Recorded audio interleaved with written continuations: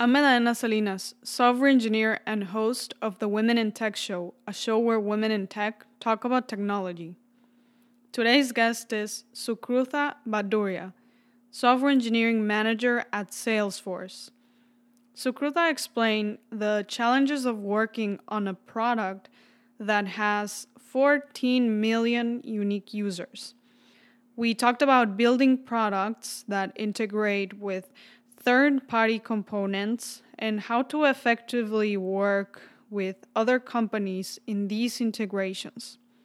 Outside of work, Sukrutha manages Girl Geek Dinners in the Bay Area, an organization where women in technology can network and learn from each other. To support the show, you can write a review on iTunes, send me a tweet at TechWomenShow, or an email. When I get a message from a listener about the show, it makes me feel really good, and it's what motivates me to keep releasing weekly episodes. Thank you for listening.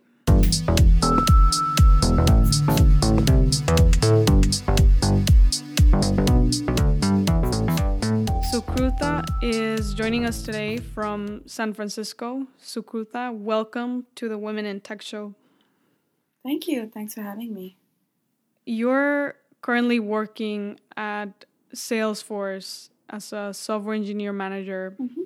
And one of the projects you worked on at Salesforce was the Visual Force team, which has 14 million unique users. What were some of the challenges of working on a product that has such a big number of users? The biggest challenge with that particular feature is that there's so much customization that the customer can do. And anytime that there was a customer issue that was reported to us, for us to be able to reproduce it required a lot of steps.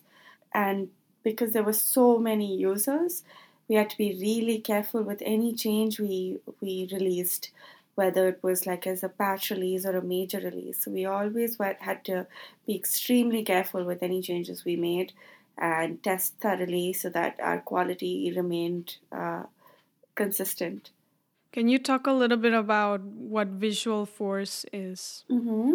So Visual Force is a way for customers to programmatically add customized pages within Salesforce. So there are a variety of ways you could do it with Salesforce, and this is using the Apex language that is unique to Salesforce. What is an example of a customization that somebody would want to add to Salesforce?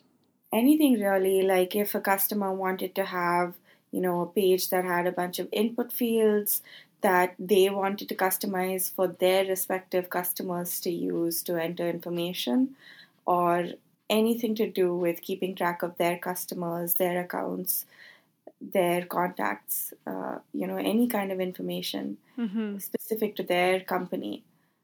And one of the things you worked on was the real-time collaboration of the product, which involved integrating third-party components like Skype or Cisco. Mm-hmm.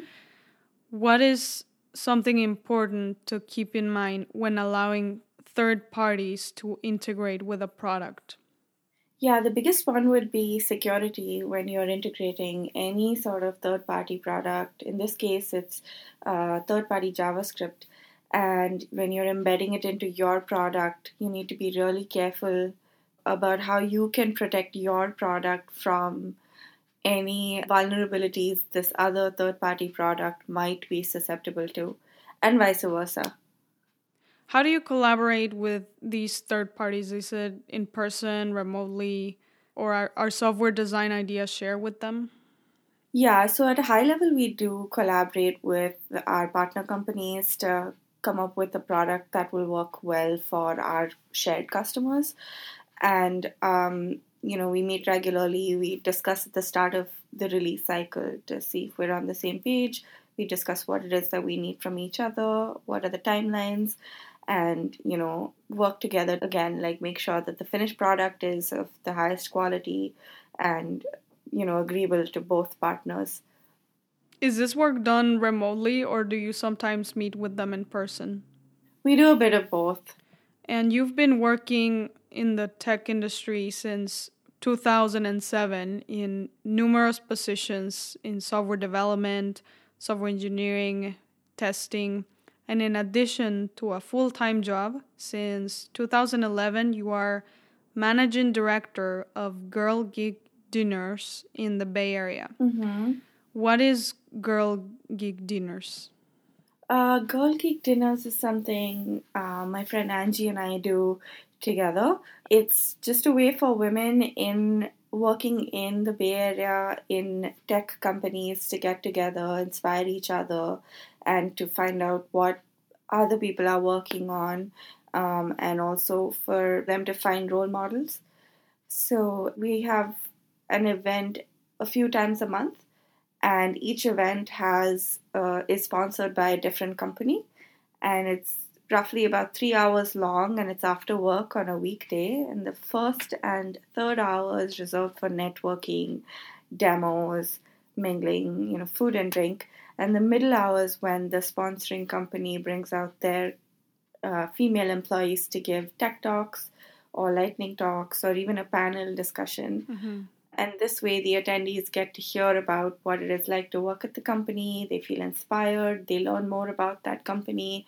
And, if at all they're ever interested in working at a company like that, they then are more informed. So it's a win-win situation for both the sponsors and the attendees. And it's traditionally, we did have it be free to attend, but we ended up having our tickets fill up like in minutes. When we used to use Eventbrite, and the setting was free. And so we decided to use that popularity for good, and we started to collect like a $5 to $10 donation, and that money would started to go towards organizations that supported women in tech. So that's what we've been doing. And the talks that they give after networking, are they mostly about what the women are working on or what the company does? It's a combination, really. It could be about a particular technology the company is using. It could be tips and tricks that particular individual has employed in their career. One of my favorite talks was about how the idea of Xbox came about. Mm-hmm. That was at a dinner sponsored by Microsoft. So you'll hear things like that. Also, one time a product manager gave at ModCloth, when ModCloth sponsored, gave tips on what are the top 3 things to keep in mind when you are coming up with a project and you want to make the customer happy. What did you like about hearing how Xbox, the idea, originated? First of all, it was really nice to see a really senior woman involved in a project like this, because generally when you are, not within that company, you don't realize that there are so many women involved in projects like these. You just only see, the top faces that the company tends to show, and they're typically not, people that look like you. Yeah. So that's why that one thing was one of my first dinners that I attended with Angie. And the other big thing was just their idea to have a way for, the entire family to get together and play.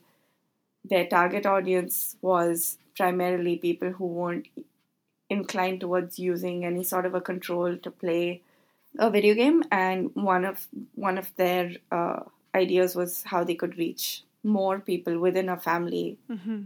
and not just the typical age range or profile that was traditionally playing video games at the time. And one of the important points you bring up is that you like hearing about this story from a woman that worked on the team. And that's part of the reason why I created the show, to have women talking about really great products, because people want to hear this instead of just hearing how do you survive as a woman in tech, or what does it mean to be a woman in tech. I think it's more inspiring to see what they're actually working on. Yeah, my favorite talk or event is when, if you closed your eyes, you didn't know the gender of the person who was speaking. But the idea of it is that, you see somebody, like I said, who you identify with, who looks like you, and then you feel like you can do the same thing too. Yes. And it's been extremely inspiring for me alone. I started out doing this with Angie, like I said, mainly because I wanted to find a way to keep busy and do something besides work, because I always did something besides just go to work and come back, and I was looking for something to do. And the return for me was that I got a chance to be exposed to so many people who should be role models to more people who don't have that visibility, and the exposure I'm getting out of it has been great. Or even do something meaningful outside of work instead of just binge watching Netflix or something, I think. Yeah, I didn't realize the kind of impact it would have on me alone, and then it's really heartwarming to see how many people really, want more of this, and they want to keep coming back. And like I was telling you, we have few events every month, like 2 to 3, and we're actually booked up till mid-July, mid-2018 already. So we're typically booked pretty far in advance, with sponsoring companies really interested in sponsoring our events. And what are some of your managing duties with Girl Geek Dinners? Well, I reached out to Angie when I first found out about this, that she was doing solo, and she started this, and it was really popular when she started it, but the frequency is what picked up when she and I were, able to share duties together. There isn't really anything specific that I do that's tied to my title. It was just a fun title that we came up, and it's just the two of us doing this. Mm-hmm. But it involves organizing these events, right? Yeah, so the party planning aspect of it, we let the companies take care of. They're sponsoring it, it's their money, but we definitely ensure the advertising happens. We make sure that our members show up. We have a lot of people on our MailChimp, and we use MailChimp to send out our emails. So there is some coordination of people. You have you talk with the company and agree on. We coordinate with the company. We make sure that the event format is a particular way. We make sure that the talks are interesting, that the demos are interesting, and that the attendees get what they want out of it, as well as that the sponsoring company gets what they want out of it. In 2015, you switched to a manager role in software engineering. Do you feel that being involved in Girl Geek Dinners helped you with this transition, since you were coordinating with companies, managing to some extent people? Yeah, I would say for sure. Like, I think it definitely helped me with my soft skills. I'm generally very much the sort of person who likes to have multiple priorities, and I've always liked to multitask, but it really did challenge me. Because I could have like a work deadline the same day as a Girl Geek dinner, so I'd need to like make sure to hit that deadline at work and also be available to attend that dinner. So things like that, like it really did push me. And then the exposure I got to like meeting people who were fairly senior in their company and the challenges that they face. So I used that to my advantage in the sense that I learned from that. Mm-hmm. And when I did want to move to management, I did reach out and get a lot of advice on how to make that transition. And that definitely, that connection with Girl Geek Dinners and the experience helped me. And at Salesforce, you participated in the High Potential Leadership Program. This program, I saw that it has led to a 33% increase in the number of women who were promoted last year in Salesforce. What is the High Potential Leadership Program? So I was part of a group of people that got a chance to meet with a coach on a regular basis, and every session was catered to, a particular career challenge. And this particular program that I was involved in was recommendation based. So your manager or you recommended yourself to be a participant in this program. And, Salesforce has been working really, really hard to bring about diversity. And out of all the programs that they've been organizing and pushing This particular one is one that I was actively involved in and benefited from. Mm-hmm. And it helped me then make my transition to management. What is the duration of this program? This particular one that I was involved in, I don't remember the exact duration, but it was like an hour every few weeks.